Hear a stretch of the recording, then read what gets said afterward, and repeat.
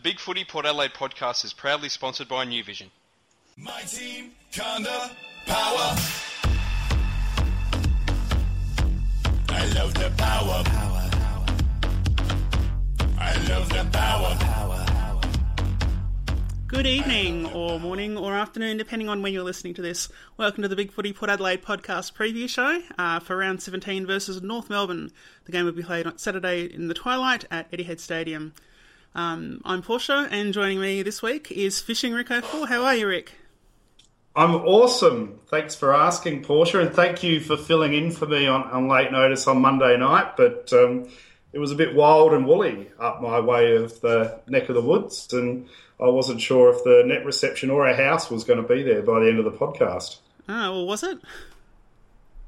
Just. It was amazing. I reckon we clocked over 100 km/h winds up at our place. It was actually scary at times. Yeah. But the house is still there, so we're still there, so can talk about it now. Well, that's good. So how are you? You good? Yeah. A little bit crook, but all right. Should be fine by the weekend, I hope. What did I miss out on Monday night? Quickly, anything of interest? Not really. Did Macca cry? No, he didn't cry. No one actually cried. I thought it was a long podcast though, quite long. Anyway, this is getting boring, so let's move along. Okay. Head straight into the hot topics. Then the first one is that both Matthew Lobby and Matthew White are back for the Magpies at the Magpies. SANFL. Anyway. And Snelling, Snelling's back as well. So that's three long-term injuries that are all back. That's probably the most important one, isn't it, Snelling? No, not really. No? You don't think so? If I had to say which one was the most important, it's definitely White. Not Lobie? No. You know my opinion on Lobie. No. But White is definitely, if he is able to get fit before the end of the year, that will be a worthwhile inclusion, I would say. We need his outside run, don't we? Yeah, especially with Polak in the dumps. We desperately need him. Yes. If he can come back and perform, that'd be really good. Yes. What's wrong with Polak? I don't know. Have you uncracked the Da Vinci Code of Jared Polak and what's going on there? We did discuss that on Monday night, and we couldn't really come to a good conclusion. I guess I probably lean towards if he had a reputation for not working enough at Brisbane and he's got one at Port, then maybe that's the actual issue. But as Macca pointed out, maybe he's just really still suffering from that foot injury. So I think so. Could be. Hopefully that's what it is. I mean, so what does this mean? Not, but yeah. Yes. What does this mean for us with Lobie and White back? I don't know. I think Lobie, at the very least, will play probably 2 or 3 games at SANFL level, unless we start getting consistently smashed. And there is danger of that happening this week, with Goldstein as the opposing ruck. But for White, I'd say probably 2 games, and he might have a chance of coming back in the top side, depending on how he goes. So, yeah. Yeah. So you don't think either will be rushed back after a week? I hope not. If one of them is, it might be White, but I think Lobby, I don't think they'll rush Lobby back. I think it'd be silly. Yeah, fair enough. Did what's his name, Mumford get rubbed out for any games last week? I don't know. I haven't followed that. Because we got GWS. Yeah. Oh, it's just, I only remembered on Sunday night. So we got GWS in 2 weeks' time. So I guess if he was rubbed out, maybe we wouldn't rush Lobie back. But anyway, who cares? We're talking about North Melbourne. Yeah, so look, as part of the 20th season things that we're sort of doing at the club this year, before we get into the actual last time we met and this week's game, just talk briefly about the first time they met, which was back in 1997. It was round 8, the 17th of May, and the game was at Princes Park in Melbourne. North Melbourne beat us, and of course they were playing in this game as the reigning premiers up against the newest team in the competition. So the fact that they only beat us by 28 points in the end was probably a little bit of a positive sign for us, particularly in round 8, still fairly early in the season. We were never really in this game. North kicked 7 goals to our 3 goals, 1 in the first quarter. They did stretch the lead a bit, but we sort of brought it back in the final quarter, and you could really see that the Kangaroos were very much in that reigning premiers mode, where they were just doing what they had to do. And also, they didn't have Wayne Carey. He was out, I don't know if it was suspension or injury, but he wasn't playing in this game, so that kind of played into our hands a bit. Shane Bond kicked 4 goals, and David Brown, Brendan Lade, and Darryl Poole kicked 2 goals each. For the Roos, it was Craig Scholl with 6 goals, and Julian Kurtzner, who kicked 4 goals, 3. And if you're saying, who's Julian Kurtzner? That's a really good question. This was his best game at AFL level. He played before that one game at Essendon and ended up playing a total of 3 games at North Melbourne. So 4 goals, 3, not bad. Not bad for a full gamer. So spuds that tear us apart started all the way back in 1997. Pretty much, and particularly North Melbourne ones. Craig Scholl was a good player, though. He actually was pretty good. I think a little bit underrated at times, but yeah, no, he was very solid. He was probably a bit... I'm going back to the memory books. He reminds me a bit now of a sort of like a Pike sort of player, Martin Pike. But, yeah. Well, Martin Pike played this game. Sorry, Rick? Before he went to Brisbane.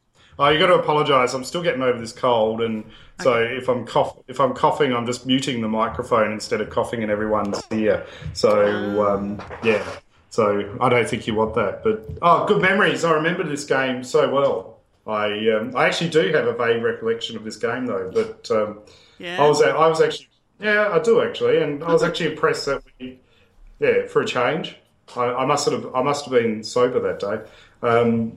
But I do remember being impressed that we sort of kept it within a respectable scoreline against the reigning premiers. And Shane Bond for me is one of those great players that sometimes I forget about that played for us at AFL level. Yeah, it was a real shame how his career ended, but he was a solid player, and if he hadn't had that horrible knee injury, he would have kept playing for multiple years and probably would have been part of our premiership. Quite frankly, he would have been in the age group too. So really cruelled with injury. Yeah. Now, there were 2 milestones in this game, very minor ones. It was John Rombotis' first game for Port Adelaide, and we've talked about John Rombotis in a previous podcast, and he was a bit of a nothing. But the most interesting one for me was that it was Brent Harvey's 4th AFL game. Jeez. Yeah, right. So we were basically one of the first teams he ever played against. That's amazing. And he's still playing 20 seasons later, which is how? It is amazing. It's sort of like if you love him or hate him as a player, you've still got to respect his durability. I mean, it's Michael Tuck-esque in a way, isn't it? I mean, absolutely. Yeah, it's and he's been a fantastic player too. And I mean, how often has he reamed us over the years? And unfortunately, I'm a bit worried that he could do it to us again this week. Is he playing this week? He's not out, is he? Yes, he is playing this week. Yes, yeah, that's a bit of a shame for us because I could see him scooting away from our defence and kicking for behind the defensive line or something. But yeah, what an amazing effort. Absolutely. Look, if we're lucky, he'll play in defence or something like that. He's usually a little bit less damaging to us when he's there, but if he goes forward, he's going to get a goal at least, you'd imagine. He usually does. Yeah, no, I don't remember much about the game myself, but it certainly was a significant one, I think, just for the fact that we managed to go up against the reigning premiers and not get beaten by 100 points, so that's always a good thing. If we were better hosts, we'd actually try and find footage of the game before the podcast, wouldn't we? Thanks, Rick. So sorry, people, that we're not more organised, but we should start doing that, shouldn't we, Portia? Someone can. Yeah, is that code that I should do it? I wouldn't even know where to get it from. If it's a more recent game, you might be able to get little bits on YouTube or something. But for something from 1997, nah, I'm not going to bother trying to search that out. Sorry, listeners. Sorry. We have had a quick comment from Bevan just while we're talking about Brent Harvey, saying that he's going to kick 4, the little campaigner, which really the little campaigner should be his subtitle. But there you go. All right, well, look, we'll move on to the last time they met, which I suppose is the more relevant game, which was against the North Melbourne at the Docklands last year. Port Adelaide, 17 goals, 11, 113, beat North Melbourne, 16 goals, 9, 105. We kicked 3 goals, 3-2 in the first, and kicked away to 20-point margin at half-time. But from then on, it got a little bit exciting. At three-quarter time, we only had an 8-point margin. In the last quarter, with about 10-12 minutes to go, we actually lost the lead to North Melbourne. Lindsay Thomas kicked 3 goals in that final quarter.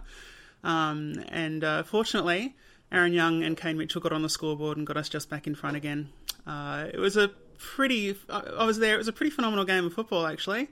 I wouldn't say either team was really at their best, but it was certainly an entertaining match. Do you recall that one at all, Rick? Yeah, I was sober that day. It was. I thought it was a good game. I mean, how could it not be a good game? It would be nice if North Melbourne actually came here for a change, though. But I guess we were on our run towards ninth spot in our endeavours, and it just it was just a good game, and unfortunately, we couldn't hold on in that. It would have been good to have been stronger in that last quarter and kicked away, but at the same time, it's good to go down in the last quarter and actually come back and win a game too. So it shows good intestinal fortitude, and I guess where has that gone? That is the $1 million question.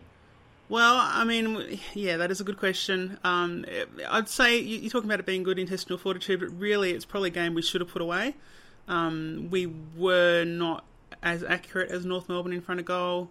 Like I said, we kicked 3 goals, 3 to 2 goals, 1 in the first quarter, and we could have buried them in that first quarter if we'd been kicking accurately. And at Etihad, you don't really have an excuse to be poor for the most part. No. Yeah, but anyway, look, this game had a bit of a foreboding thing, I think, which is the ruck duel. Goldstein had 49 hitouts to Paddy Ryder's 35. You'd have to think that this week he'll probably top that record. Or I don't know if it was a record, but you'd get more than that, you'd think, if he was getting that many against an actual ruckman in ruck. A little bit worrying. What do you think about that? What is the ruck record?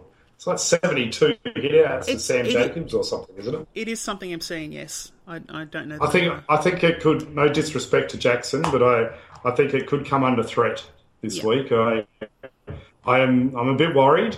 I mean, Ryder held his own against Goldstein, and Goldstein, as we know, is probably the premier ruckman in the competition now, and influential. I just don't know what we're going to do. Yeah. But we'll talk about that later. We will. As for this game, goals, Jay Shorts kicked 4, Matt White and Brad Ebert kicked 3 each, and Angus Monfries kicked 2 goals, 3. For them, Lindsay Thomas was basically the 3 people I would think are our main problems up forward this week. Lindsay Thomas, Ben Brown and Drew Petrie. So it was 4 goals, 2, 3 goals and 2 goals respectively, which was not all of their score, but it was certainly enough of it that we have to worry about them. And the milestone in this game was Brendan Archie's first match. He had 3 touches. Was it? Yep. I thought he played like the last 7 games. Yeah, no, he played this one too. It's just he didn't get on until the final quarter from memory. He was running up, and I remember because I was sitting down by the wing, and he was running back and forward in front of me all game. And I'm like, come on, got to bring him on. He was so desperate. Hopefully he'll be desperate again. And he's back. Yeah, moving into this week against the Kangaroos. Selections, when you look at them, they make sense in a way because they're like for like. So we've got ins are Paul Stewart, Brendan Archie and Sam Gray, and the outs are Brad Ebert, Nathan Cracker's got a funeral to go to, and Cam O'Shea is out. So it's sort of Paul Stewart for Cam O'Shea, Sam Gray for Brad Ebert, and Brendan Archie for Nathan Cracker, kinda. We've sort of become a little bit more defensive, but there's probably a justification for that in there too. Look, there's a bit of controversy on the boards on this one about who should have been brought in and who could have been dropped. What are your thoughts, Rick? Yeah, well, look, excuse me as I cough. Going from the SANFL, what I followed in the thread, Jesse Palmer looked like a lay-down Mazaire to be in the side and isn't, so that's a bit disappointing. But I guess I look at it a little bit differently and a bit deeper, and I'm just wondering if this is the last hurrah for, say, a Paul Stewart, who's probably not going to be on our list at the end of this year, and is it potentially the last hurrah for a Brendan Archie and a Sam Gray, compared to your Tumpus and Palmer that will most likely be on the list and get a lot of opportunities next year. So are we trying to showcase that talent? Now, is it right? Maybe, maybe not. Maybe we should be rewarding players for their form, but maybe we're trying to have one last look at them before there's thanks but no thanks comes their way. Thoughts? I can see that being a perspective in that those, well, not with Paul Stewart, but with Brendan Archie and Sam Gray, potentially they're being primed for trade, potentially. Paul Stewart, there would not be the case. So I'm not sure about that one. The Paul Stewart one kind of surprises me a little, not because Cam O'Shea's been in great form, but because I think the most likely matchup that either of them would be playing on this week would be Jared Waite, who is actually pretty good overhead, which I would probably lean towards O'Shea in that situation. But I'm not sure it's going to make too much difference, hopefully. I guess the real question, for me, is whether either of Mitchell or Need should have been dropped this week. Probably, but how many, I guess, do they want to drop? That's the question. Are they actually trying to win the game, do you think, with those selections, or are they actually just trying to suss people out? I think they want to win the game, and I think if you're going to make a case for Mitchell and Need, you'd probably say it's at Dockland Stadium, which means it's a fast track, and certainly the last time Need played there, I think he did okay, so he can run all day there, which is great. And maybe it continues to be part of Ken Hinckley's thing about if you're not working hard enough, you're the one that's going to get dropped.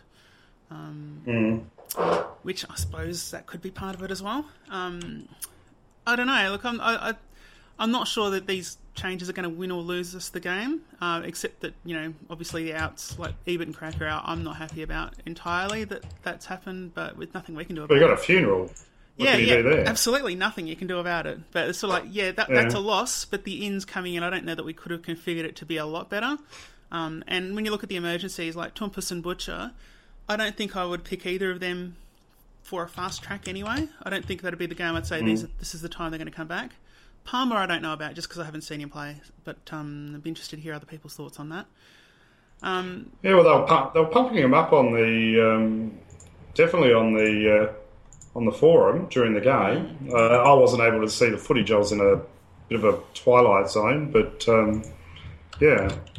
So I don't know. Were you keen for Butch to come in? I'm not. But that's me. I know a lot of people are. I actually would have been pretty keen for Frampton to come in, because apparently he played well last week. And I have a strong feeling that Goldstein is going to be a huge headache for us, considering that North Melbourne's strength is in their midfield. And it would be nice to at least have someone that can take the ball high when they get the opportunity, as opposed to Trengo, who probably, I don't know whether he can as well. I would have been tempted to bring Frankton in this game, but we haven't done that, so okay. I had got one question from the forum, the Beard Amigos. He's basically asking, as far as I can tell, whether we should have actually put in the emergencies rather than the ins. So that would be Tompus, Butcher, Palmer instead of Stewart, Archie, Gray. Do you think there'd be any merit in that? In what, sorry? In bringing in... If we had brought in the emergencies instead of the ins, so if we'd brought in Tompus, Butcher and Palmer instead of Stewart, Archie and Gray. Well, look, I can see the Stewart and O'Shea selection. Like you said, like for like. Yeah, I guess. Yeah. Yeah. I don't know. Has Tompus done enough? He's been playing all right at SANFL level, but I'm not convinced he will be better than Sam Gray. Brendan Archie's the big one, isn't it? Yeah. Excuse me. Because his form's been pretty poor. Yeah. And from what I've read, he only had a good last quarter. So I can see, Palmer or Tompus really should be ahead of him. That's why I can only think they're just trying to showcase Brendan. Maybe they're hoping they might be able to get a third round from Gold Coast with his brother or something. And they're going to give him a late opportunity. I say it with all respect to Brendan, but he just hasn't really had a good year this year, has he? No, he's been pretty ordinary. And I suppose if they keep Jesse Palmer and, he can play next year perhaps, I guess they might be thinking. I don't know.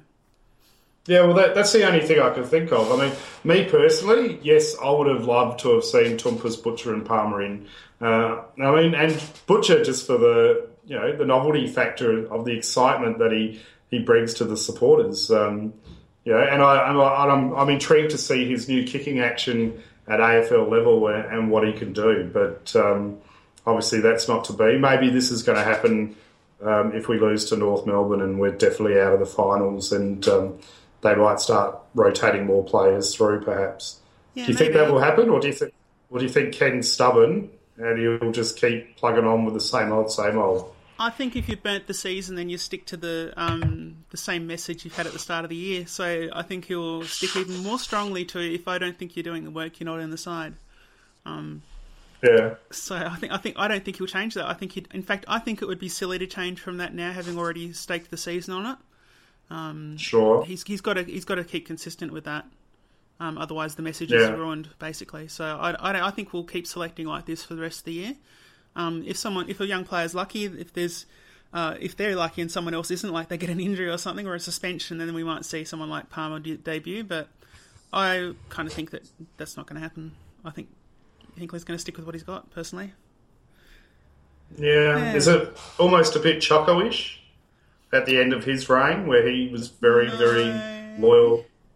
No, I don't think it is, because Choco at this time of year would start playing the young players. Like, he wouldn't play heaps, but he'd start playing them, and he'd maybe segue into a few farewell games here and there. But he usually, when the season started looking like it was properly gone, he would play younger players a bit more, but not all that much more, but a bit more. Do you think Hinckley should be playing more of the younger players? Well, he already is. That's the thing. He already is playing a good number in the side. You know, you're looking at first 22, and it is pretty young. The ones that you'd want to be looking at dropping are your senior players, and we just don't have anyone that will step up to this point. Like, our depth at SNFL level is okay, but it's not great. You know, of the players in the top side that you drop, it's not like, I mean, Paul Stewart is really it as far as, you know, guys that you'd say are ageing players that we could do better than. Apart from that, and maybe Schultz, you could argue maybe Schultz out. You could argue Westhoff out. But apart from that, I mean, it's not all that old a side that we can replace easily, you know? Is this the end for you and buddy Cam O'Shea? Maybe at Port. Maybe. Don't know. Yeah, that's what I'm at Port Adelaide. Look, he's in and out, so give it 2 weeks and he might be back in. I don't know. I know you're a big Cam O'Shea fan. What's your gut feeling? Do you think he's going to be around, or do you think they'll try and trade him off? I think it depends entirely on what happens with other player movement. So if we trade out, because we talked about this last year, if we trade out, for example, a halfback flanker that is one of the better ones. So, for example, if these rumours are true about Jasper Pittard being homesick, touch wood, hope he's not, or maybe we trade Matthew Broadbent or something like that, then if we trade one from the top, he's more likely to stay around. But if we keep all of them, then he's very likely to be traded. So, talking about giving the chop and trading and stuff like that, I've got a random question for you, Portia. Yeah. Have you ever blocked me on Big Footy? I have never blocked you on Big Footy, Rick. Yes. Have you blocked anyone on Big Footy? I have in the past blocked people on Big Footy, but I do not currently have anyone blocked. Would you name them? No. So now all these Big Footy listeners will be going, I wonder if she's blocked me. For the record, I've never blocked anyone. Well, I don't think I've blocked anyone. Well, for everyone listening in, I didn't block you. We love you. We would not do that. Sorry, I just thought it was a good segue to bring in that random question and put you on the spot. There's a bit. No, it's a non sequitur, not a segue. That's completely random. Good work. Look, all right, we'll move on to the Kangaroos. We're going to talk about the Kangaroos side briefly. So they've got interest. Well, we are going to. They do. I hate the Kangaroos. Well, it's important to at least note their ins and outs because they're interesting. Fine. Okay. So the outs, they've lost Farron Ray, Mason Wood and Trent Dumont. Mason Wood's out has come at a very poor time because I was just reading earlier about how a couple of clubs are interested in trading for him and getting him away from North Melbourne. He's a key forward, and with the nearest key forward probably being someone like Drew Petrie, who will retire fairly soon, they really can't afford to lose him. But anyway, he's an out, and that's probably a bit of an out for them. But the ins are players that worry me a little. Nick Del Santo's back, Daniel Wells is back, and Jared Waite is back. So they've plugged straight away a big chunk of experience back in that side. And specifically in midfield and a little bit forward, depending on where they play Waite this week. It worries me a little.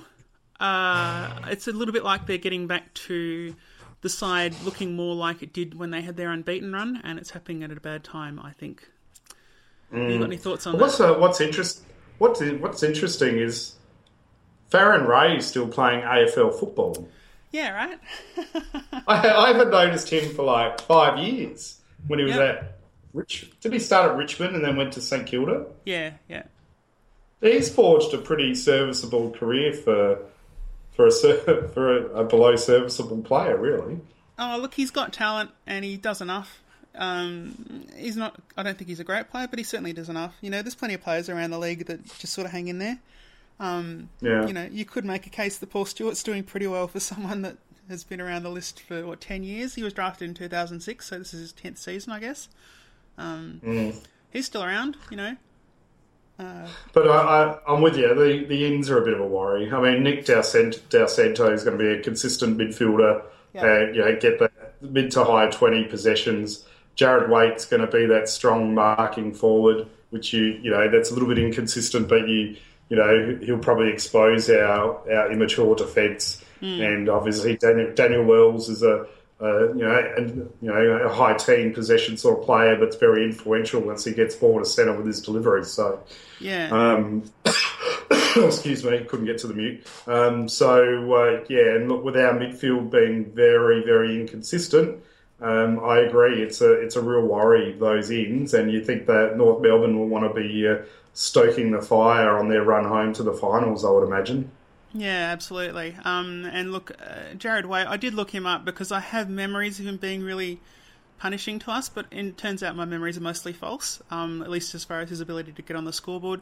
The last time he kicked more than 2 goals against us was 2007, and that was at Carlton. So I think he can occasionally be a little bit influential, but he's not quite as dangerous as I had thought he was. We have got a quick comment on Spreaker Chat from Mick Harrison, who's pointing out, in fact, that Ray started at the Dogs. Farron Ray started at the Dogs, which is correct. There you go. The reason, I think, probably the reason why we both thought Richmond is because he was an archetypal Terry Wallace pick, because he was a very fast flanker, and that was all what Terry Wallace was about when he was drafting. I think that's probably the point of confusion. Anyway, let's barrel straight into the big matchup, the big one: Goldstein versus Trengove. The Beard Amigos has asked, what do we think is the best way to combat Goldstein? Should we keep doing what we've done so far, or try a new setup? Will Westhoff be involved? What are the thoughts, Rick, as our expert strategist? All right, so when I was in Year 9, I had a good mate of mine. His name was Brian, right? And Brian, and I won't say his last name, but he was dating a chick called Megan. And Brian wasn't very nice to girls, and so and I think he might have played around on Megan with another girl. So anyway, when he sort of told Megan this at school, Megan turned around and punched him in the nuts so hard that he actually had to go to hospital, and they actually had to push his testicles down from his intestines back to where they're supposed to be. But he could not walk. They had to get an ambulance, and he was out of action for days. I think that's what we need to do to Goldstein.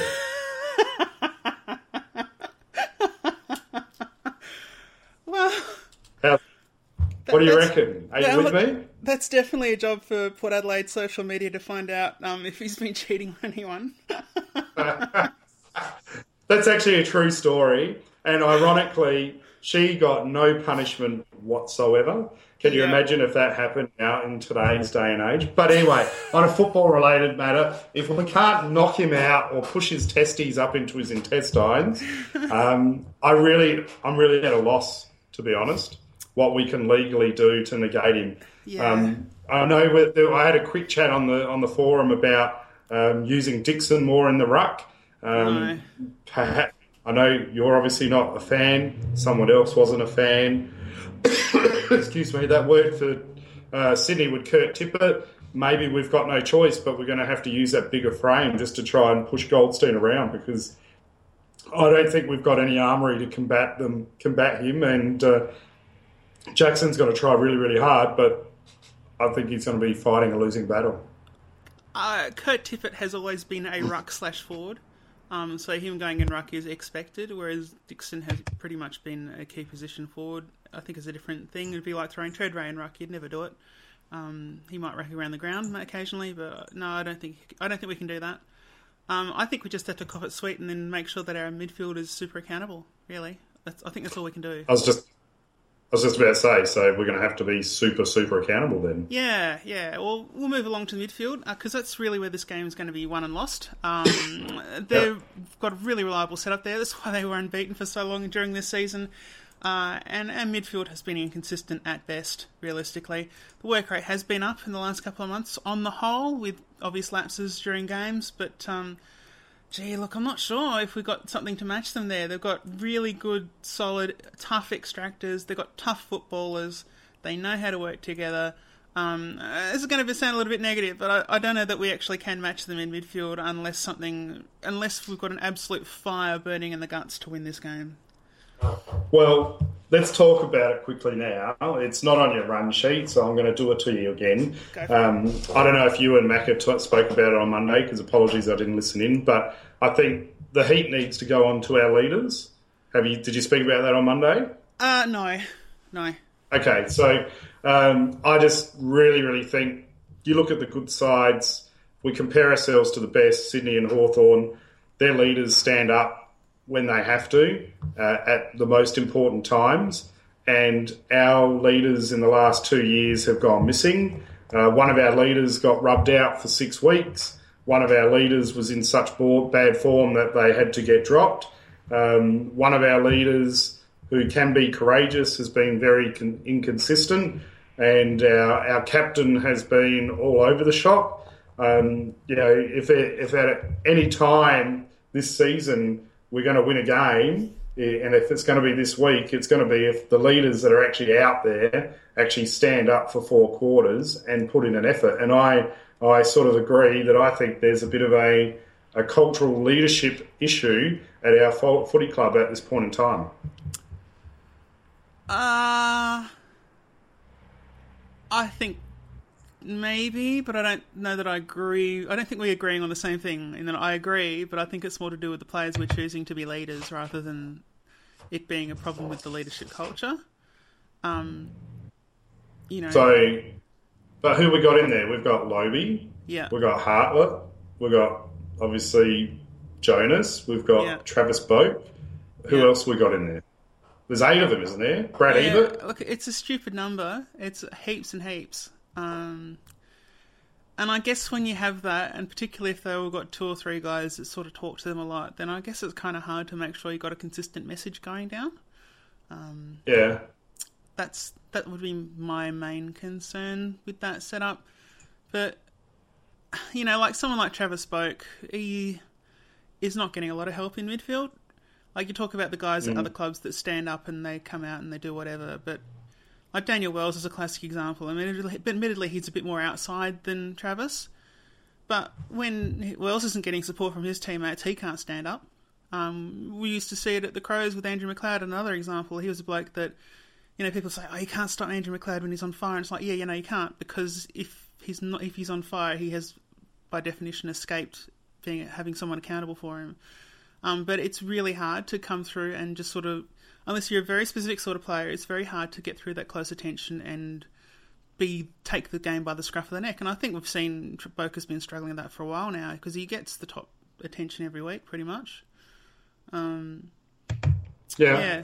I mean, it's like Hawthorn was a great example. His first quarter, I thought, was very, very good. Yeah. And then he disappeared again. And I think you're right. He's not getting much support at the moment. And no. excuse me again. The other issue there is that's where I'm questioning the leadership. Yeah. Yeah. Well, I mean, the other issue there is that if you're going to compare it to look at Hawthorn again, while we're talking about Hawthorn, that quality of midfield around, Sam Mitchell, for example, it's huge compared to what we've got. Absolutely huge. Like Liam Shields is a gun player, Jordan Lewis is a gun player. You've got Hodgkinson in the middle. You've just got so many players that can come through the midfield there, and they are all tough and they are all capable of extracting, but they're also not terrible by foot. And I don't think we've got anyone that meets that definition right now. That is good at extracting and also good by foot. I don't reckon we got that. No. I mean, I don't have to be a rocket scientist here or to tell everybody that our skills have been pretty deplorable. And again, some of the kicking from really good players has been disappointing. Hey, and I guess if we're talking about standing up in the midfield, does Darren Burgess have to be a little bit accountable this year with some of the injuries that we're starting to rack up? If they're all hamstring ones, maybe, but they're not. Like Evert, bruised lung. Nothing Burgess can do about that one, They've all been quite different, It's not like a few years ago, like I suppose late last decade, when we had that huge run of soft tissue injuries. I don't think that's been a real problem. It's been general injuries. There hasn't been one thing that we can say, that's where we're breaking down. So I don't know if you can criticise on that. I don't know, but I mean, if... Well, we've had two players coming back from a period of time off. Homsch, hamstring, now thigh. Yeah. Jonas, 6 weeks off, about to come back, and now he's got a thigh issue as well, or a hamstring issue. So I don't know. There's two. But that's about. There's a few more. There's a few more, isn't there? What? Soft tissue? I thought we've had quite a few. Soft tissue. Or we had more impact injuries. Well, we've had a bit of everything. You see, that's the thing. I don't think we can say, that our issue has been with the muscle development. I would say one thing though, which is that we talked about Charlie Dixon, and this is not a great example, but Charlie Dixon, how he had a horrible injury history at the Gold Coast, but he also probably wasn't working as hard at the Gold Coast.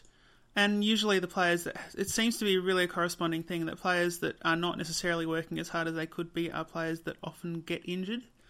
I don't know. I don't know if that's a factor as well. I don't know. Yeah, I don't know either.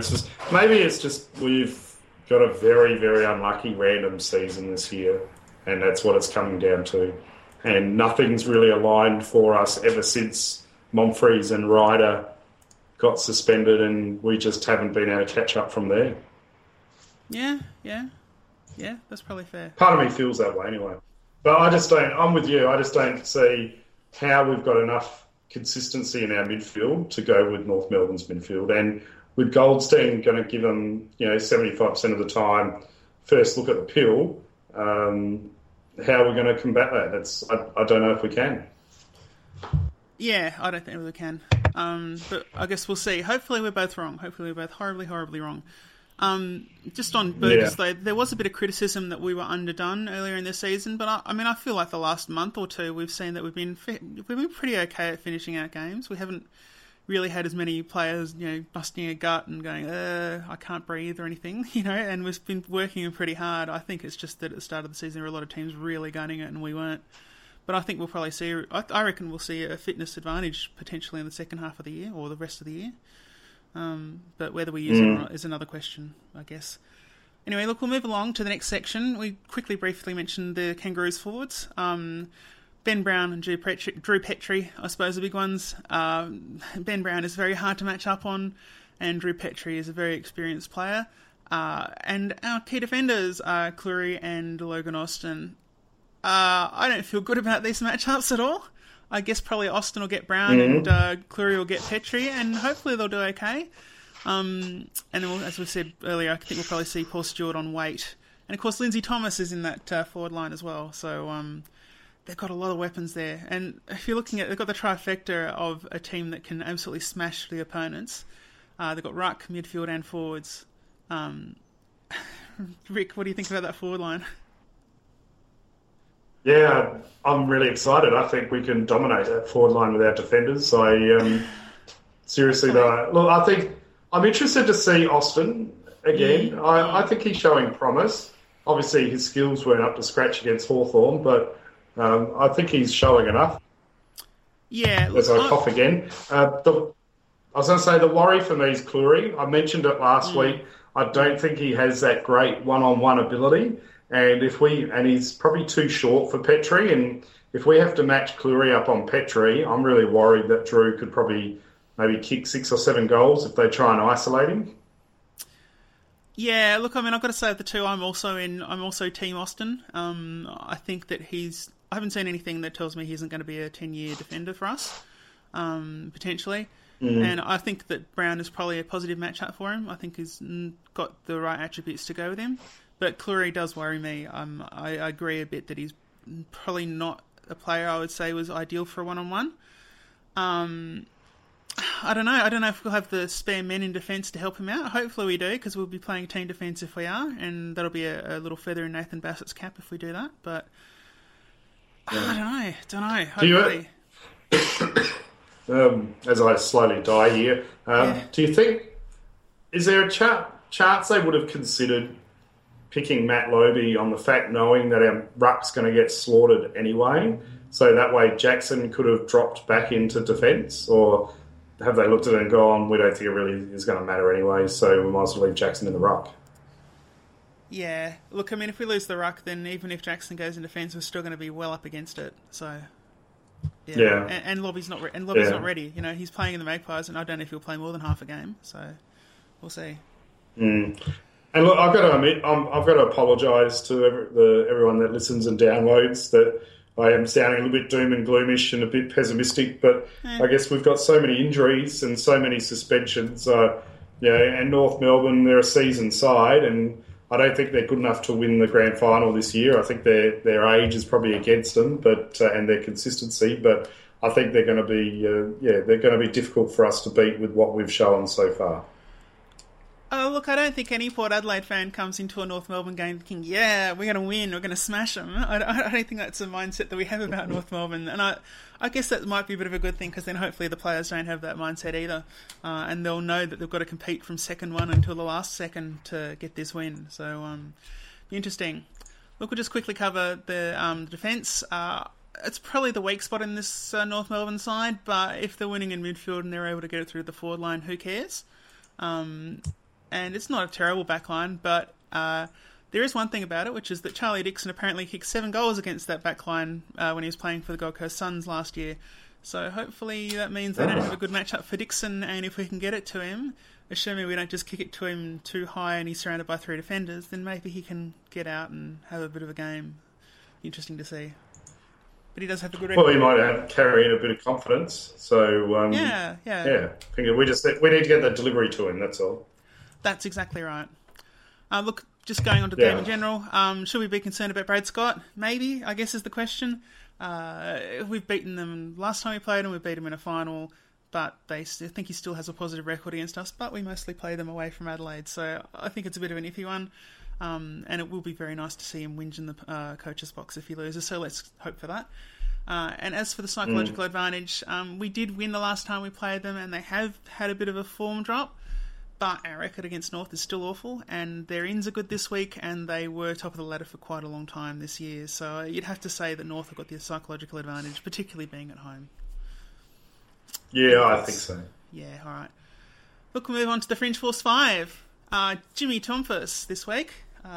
He was drafted at number 4 originally in the 2012 National Draft, and we traded for him last year. A big, complicated mess of picks, but essentially we traded out pick 29 and got back pick 32, and we traded out another couple of low pick or awful picks, and we ended up getting Riley Bonner for the pick that we got anyway, so that was probably no real loss.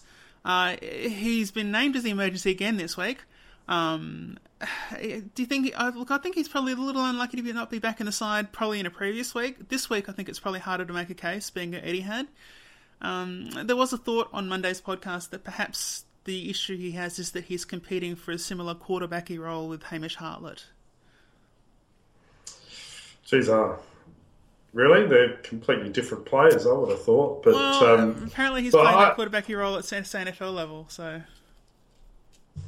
Yeah, I just don't see him as that quarterbacky type player. But look, I think Jimmy's maybe just been told he's got to work on some things, and I reckon that's what they're getting him to do. And I can't see a reason now that our season's pretty much shot to sort of rush him back. I'd make him earn a little bit. Sometimes there's nothing wrong with making players rack up, disposal week after week. They did it with Kane Corns when he started, and Travis Boak as well. And look, and I think I actually don't mind Jimmy. I think he's shown some promise, and once he gets a little bit more composure for the pace of the game, I think he's going to be a very handy player for us. So I'm definitely not ruling a line through his name like you were with Sammy Cahoon last week, but we know you're just doing that to get the tea. I need some more tea, actually. But yes, I understand. Look, I think they're an entirely different proposition because I think Toumpas has shown he does have some aspects to his game that are less ordinary, common at AFL level. Sammy Cahooney's got great endurance, but I don't think he's got enough else to his game, and I think he's at his size. I mean, he's replaceable if you look at the SANFL under 18 side this year. There's a lot of guys under 180 centimetres that we could bring in, and I think you'd have to think they might have a bit more upside. Look at Jimmy Toumpas. I think he's got time. He's not going to get delisted. He's not going to get traded.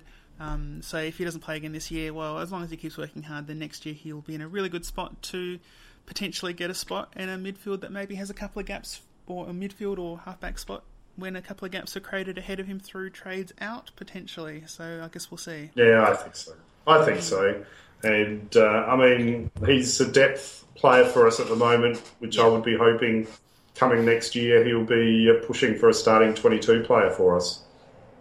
Well, he's got a bit of work to do for that, because you've got to remember, like, right now he's a depth player for us when we're already accessing our depth. So he's going to have to jump up quite a few rungs to get in the first 22 if we stay fit most of the season. But we'll see. Yeah. He's got it in him, potentially. We'll see. Yeah. All right.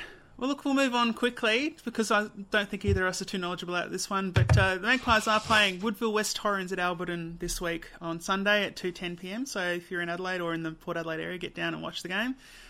It is a bit of a tough one because we are sixth on the ladder, and Woodville West Torrens are at the top very comfortably right now. Lobby and Widerback. Cracker will be playing this one because obviously there's no funeral on the Sunday, just on the Saturday. And you'd have to think, like, looking at the team, it looks decent.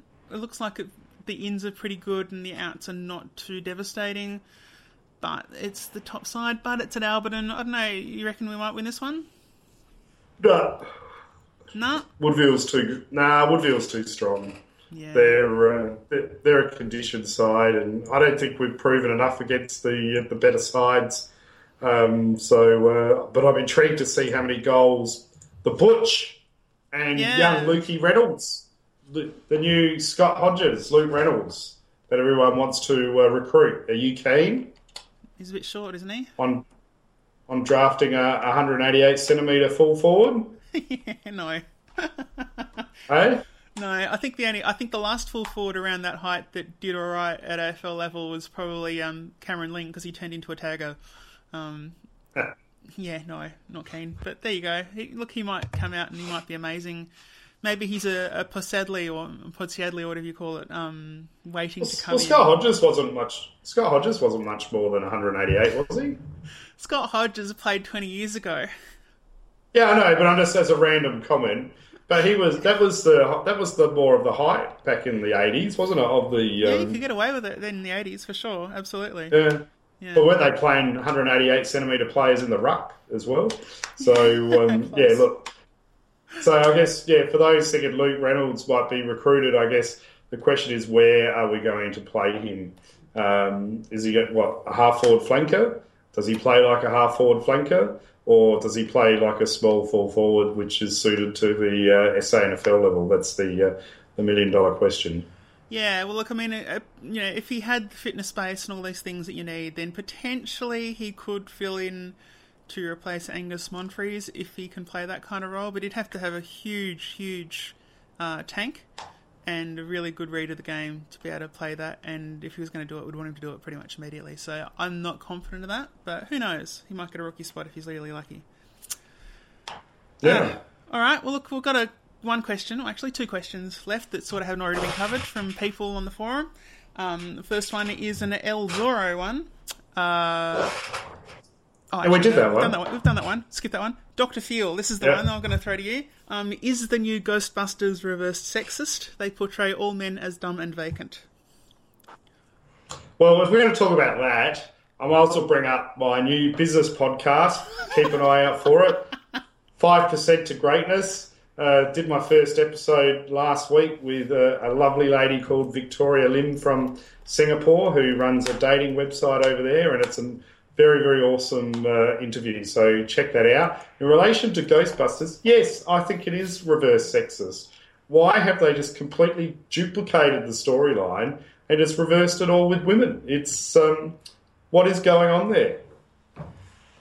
So you're okay. Look, I'll answer Dr. Phil's question first before I get to your sub point. But the idea that a film that is written and I think directed by a guy that portrays men as dumb and vacant, if reverse sexism is a thing, then Will Ferrell is absolutely, without a doubt, the worst reverse sexist in Hollywood.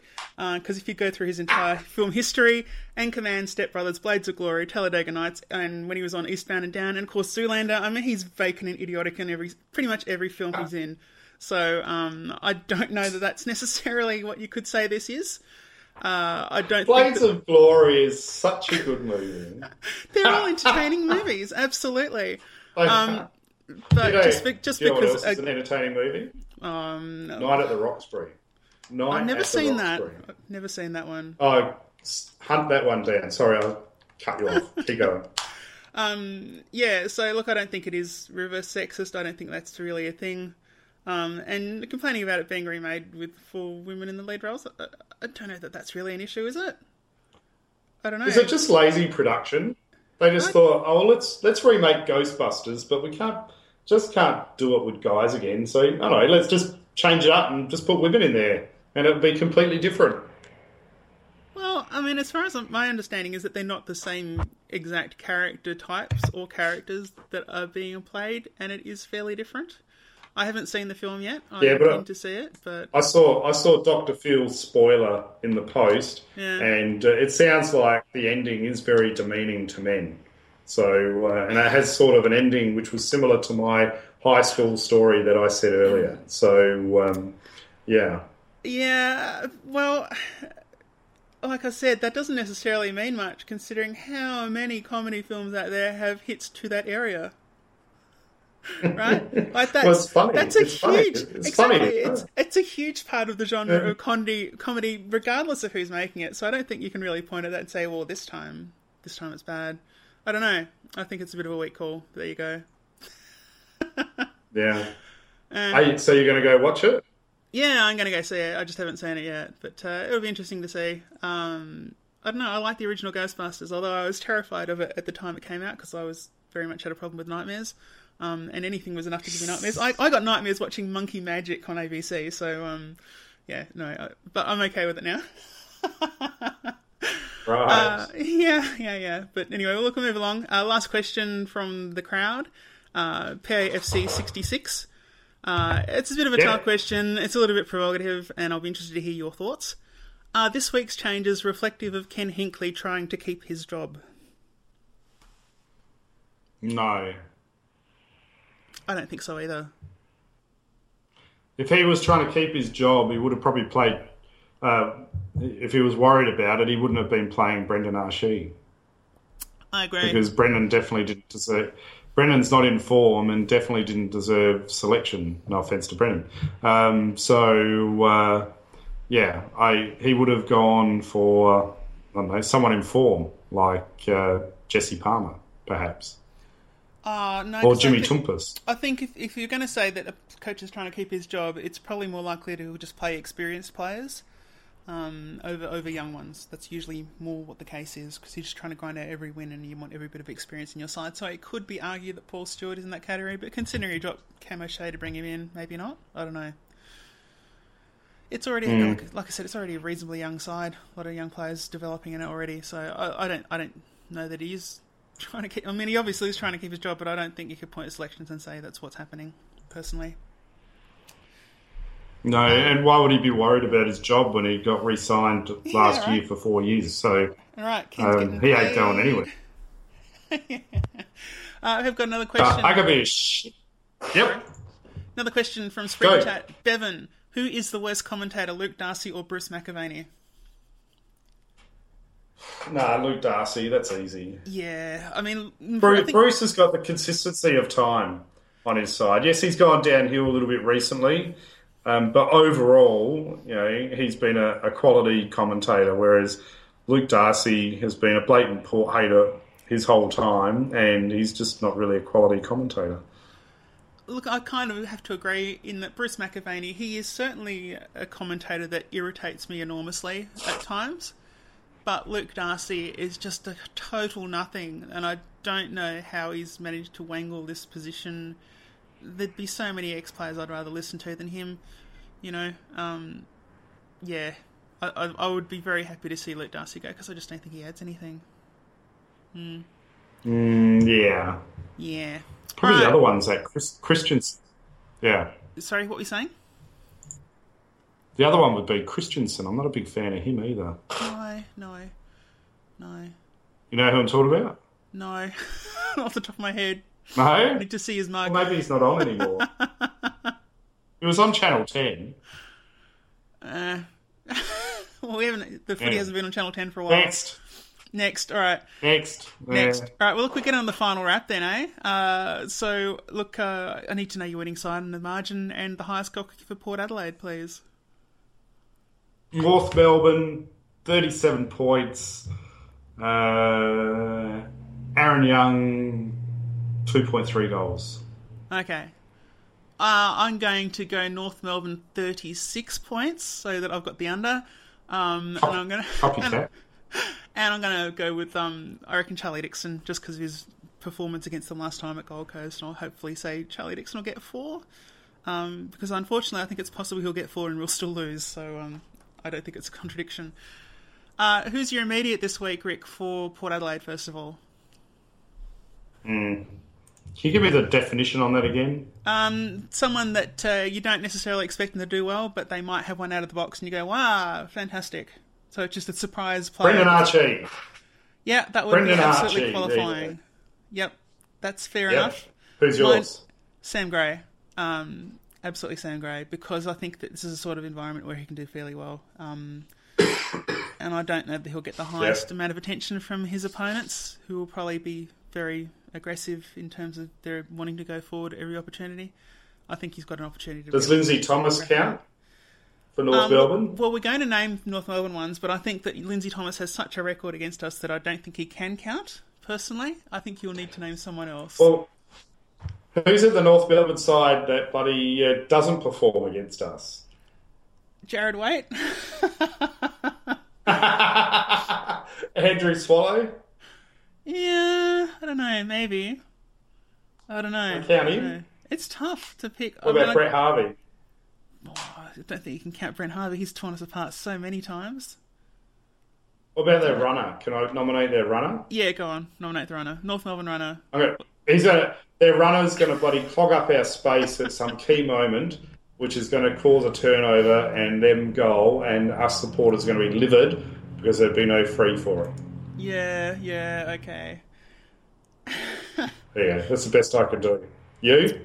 I am going to say...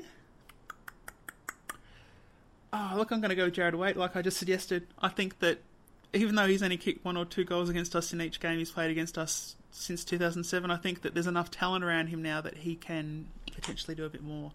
And I don't know that we've got the matchup for him, so I'm going to go Jared Waite for mine. And lastly, you bet the house. So what's the one thing you think is pretty likely, but you're not sure about, but you might bet the house on? Recognise it. I got it right last week, didn't I? What did you say? That we wouldn't kick more than 2 goals in succession. I don't know. Did that happen? Oh, okay. Right, yeah. Do we have to go to AFL.com and check it out? No, I'm pretty sure. I'm not debating it. I'm just not sure because I didn't keep track of that. And I noticed Amon got 1 massive hit. Yeah. Took 1 hit. I think I said 3, but I'm pretty sure he took 1 big blow. So hey, I've got to ride this wave because it doesn't happen very often for me. No. Yeah, I reckon I'm right. I don't think we kicked more than 2 goals in a row. Yeah, fair enough. There you go. I finally got one. Well, what's yours? What are you betting the house on this week? Look, I'm going to bet the house on Jake Need being phenomenally chasey, but still not getting a goal, but maybe getting 15 touches and managing to stay in the side again next week. I think we'll see what we saw against Carlton. He will just be the guy that runs and runs and runs and runs and runs. And if you're watching on TV, you may see him pop up occasionally, but I think at the game I'll see him just consistently running. And it will be hard to drop him if he keeps doing that. So that's my bet the house. I don't reckon he's going to lapse off or anything like that. I think he's going to be really hard running. But I don't think we're going to. Does Jake Mead give hope to all those athletes out there that've got no football ability that they can actually get a game of football?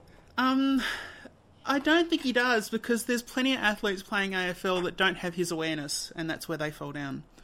The fact he's not just running, but he's running to useful places, and you need to know how to play football to do that. So, I don't reckon that's... But I thought you were bagging out on him for his lack of output.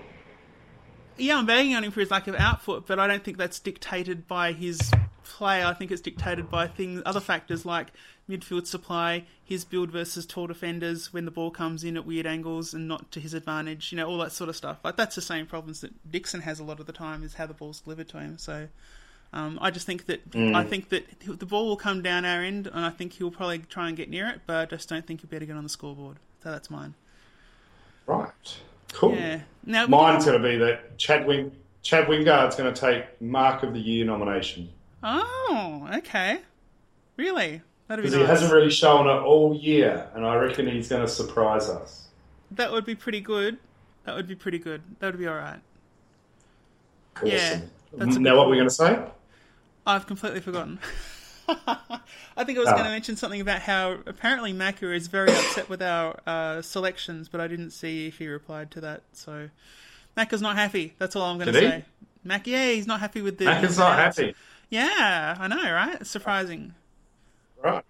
He's starting to fire up in his old age, young Macca. I guess so. He's drawing a line in the sand with the selection committee, and I guess we'll hear about it next week. What his thoughts are, but yeah. All right, I'm going to ask you honestly, right? Yep. Do you honestly think we're going to make finals? No, definitely not. I mean, no. Okay. So Tim Ginniver, when he comes on this show, always tells stories on how, as I cough, how angry the supporters got at any loss. Yep. Right? Any loss. And what's the mantra that I've been banging on about since about round 7, and everyone keeps ignoring it? Have you noticed what I kept pointing out to people? I don't know. We're going to make two final series in 9 years. Oh, yeah. Yes. Fair enough. Yep. Right? Now, to me, that is not Port Adelaide. Yep. And this is just being ignored by the majority of the supporters. I do not have the answer. I'm not saying the board needs to be sacked and everything, but I think as supporters, we're letting the spin of public perception by the club get in the way of the actual results on the footy field. And we've obviously got glaring issues at our footy club. I mean, if you want to play with the statistics, you can say, okay, Rick, we made 3 final series in 10 years, but that was one of the most horrendous moments in our history. Hence, I say 2 and 9. And even 3 and 10 is still shocking anyway. But I think as supporters, we need to start making everyone at the club more accountable for the last decade. We're now into our longest period without winning a grand final. Now, again, we're letting this just slip under the carpet, and it's going off the radar. And it even happens on the forum, because I've been bringing it up all year on the forum, and I feel like it's tumbleweeds. No one actually comments on it or wants to talk about it. And, but where are we going as a footy club? It's great to have this family culture, but I feel like we've lost our ruthlessness in the AFL competition. Well, I agree. And that's probably why you see me act up every off-season when we don't lift hard enough and we don't trade hard enough. And we draft players that don't meet an end. Because that's where it's won and lost, And I think that we lose sight of that. Like back in the old days, when you had the Eyre Peninsula full of players for us every week, that we could just go and say, hey, we want to poach this guy. obviously you have much, much, much more control over list management. You can recruit a lot more on character than it is easy to do now. I think that's where we've fallen down. Just while I remember, because it was something I was going to mention a couple of weeks ago, I looked through the under-18s list to see how many of the Nord players came from the Eyre Peninsula, and there's not a single one in the SA stateside this year. That's pretty poor, isn't it? What are they doing? Are they wasting the whole Eyre Peninsula? Anyway, sorry. Well, they're probably not going out there. They're probably not. But that just astounds me that there wasn't a single one, not a single one in that SA under-18 side. So hopefully that's just a freak occurrence. But gee, Norwood, lift your game. Anyway, back on point. Yeah, I agree that there's more that we should be doing, and I think unfortunately a lot of it has to be done in the off season and in contracting. Yes, but I also think we need to look at our scouting. We need to look at our training techniques, our player development. Mel watching the footy last week, she was like, "Why do Hawthorn have more players on the field?" And I said, "It looks like Hawthorn." And I said to her, "It looks like Hawthorn's got more players on the field because they've got so much better systems and structures." And they were able to, at the right times, they were able to pull our zone apart by moving the players in the right direction. They've got their nominated players that only go up for marks. You don't see Sam Mitchell going up for a pat mark ever.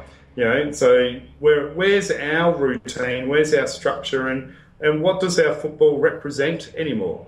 And these are the questions that KT should be answering, and he gets away with it. And it makes me angry that as a supporter base, we're letting them get away with it.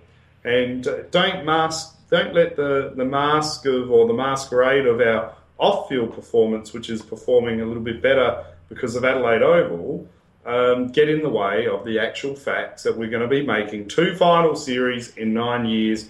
And we've underperformed again in the last 2 years. That's my rant. I'm angry. I agree.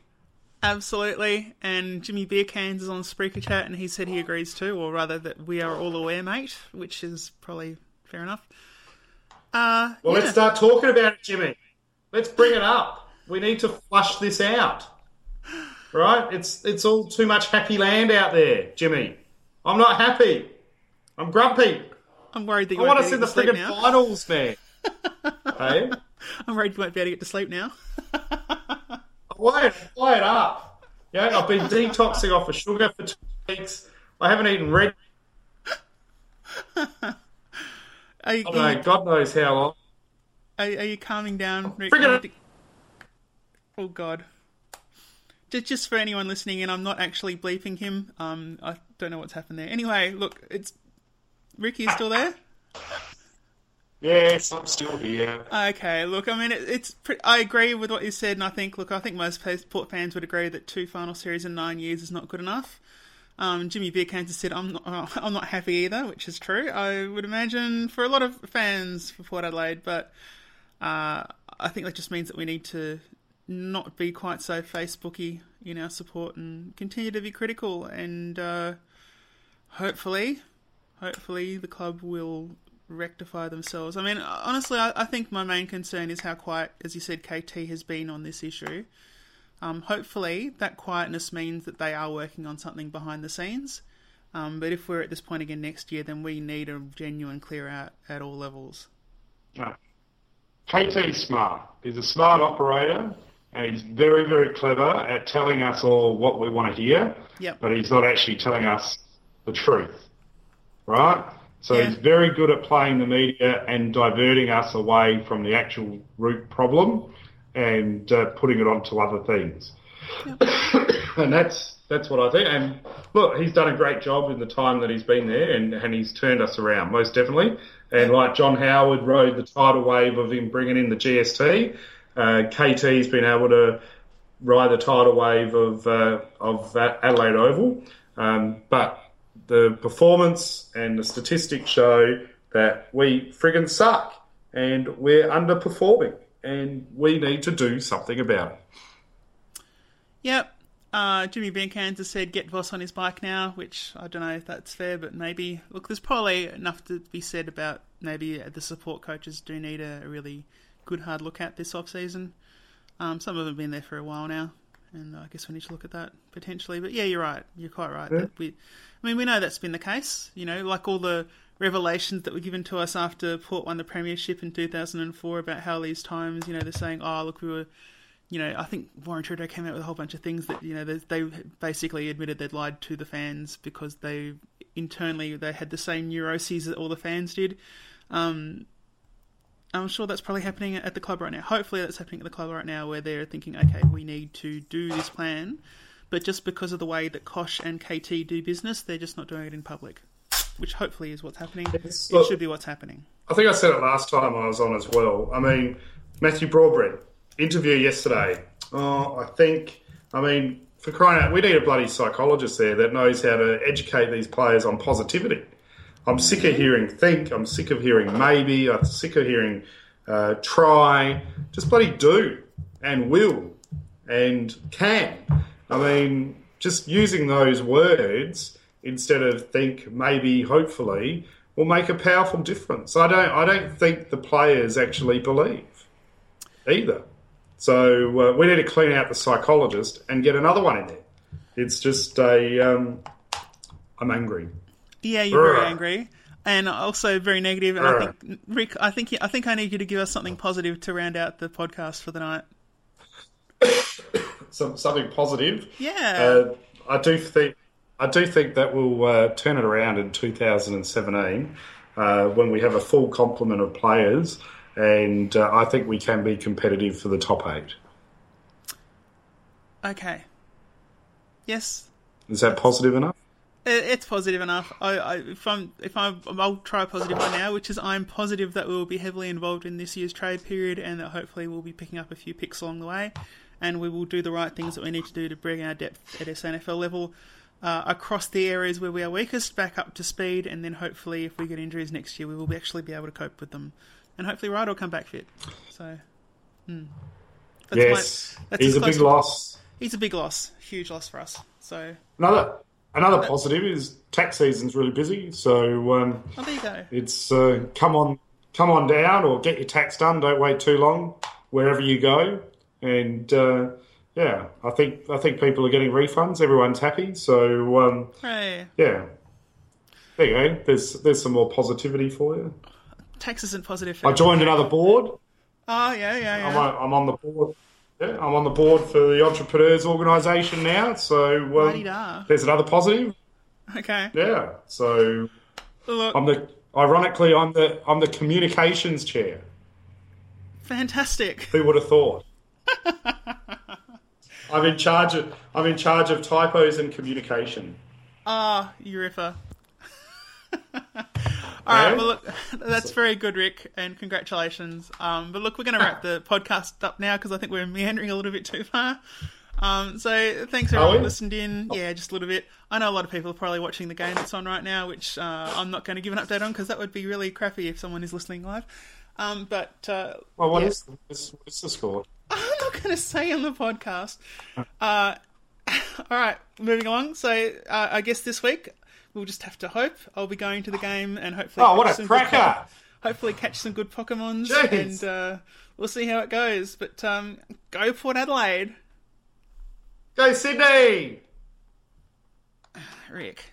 Butcher! Are you going to say 1 point! You haven't even mentioned Port yet. Come on, Rick. Swads! Port! Okay, go Port. Black to Scott.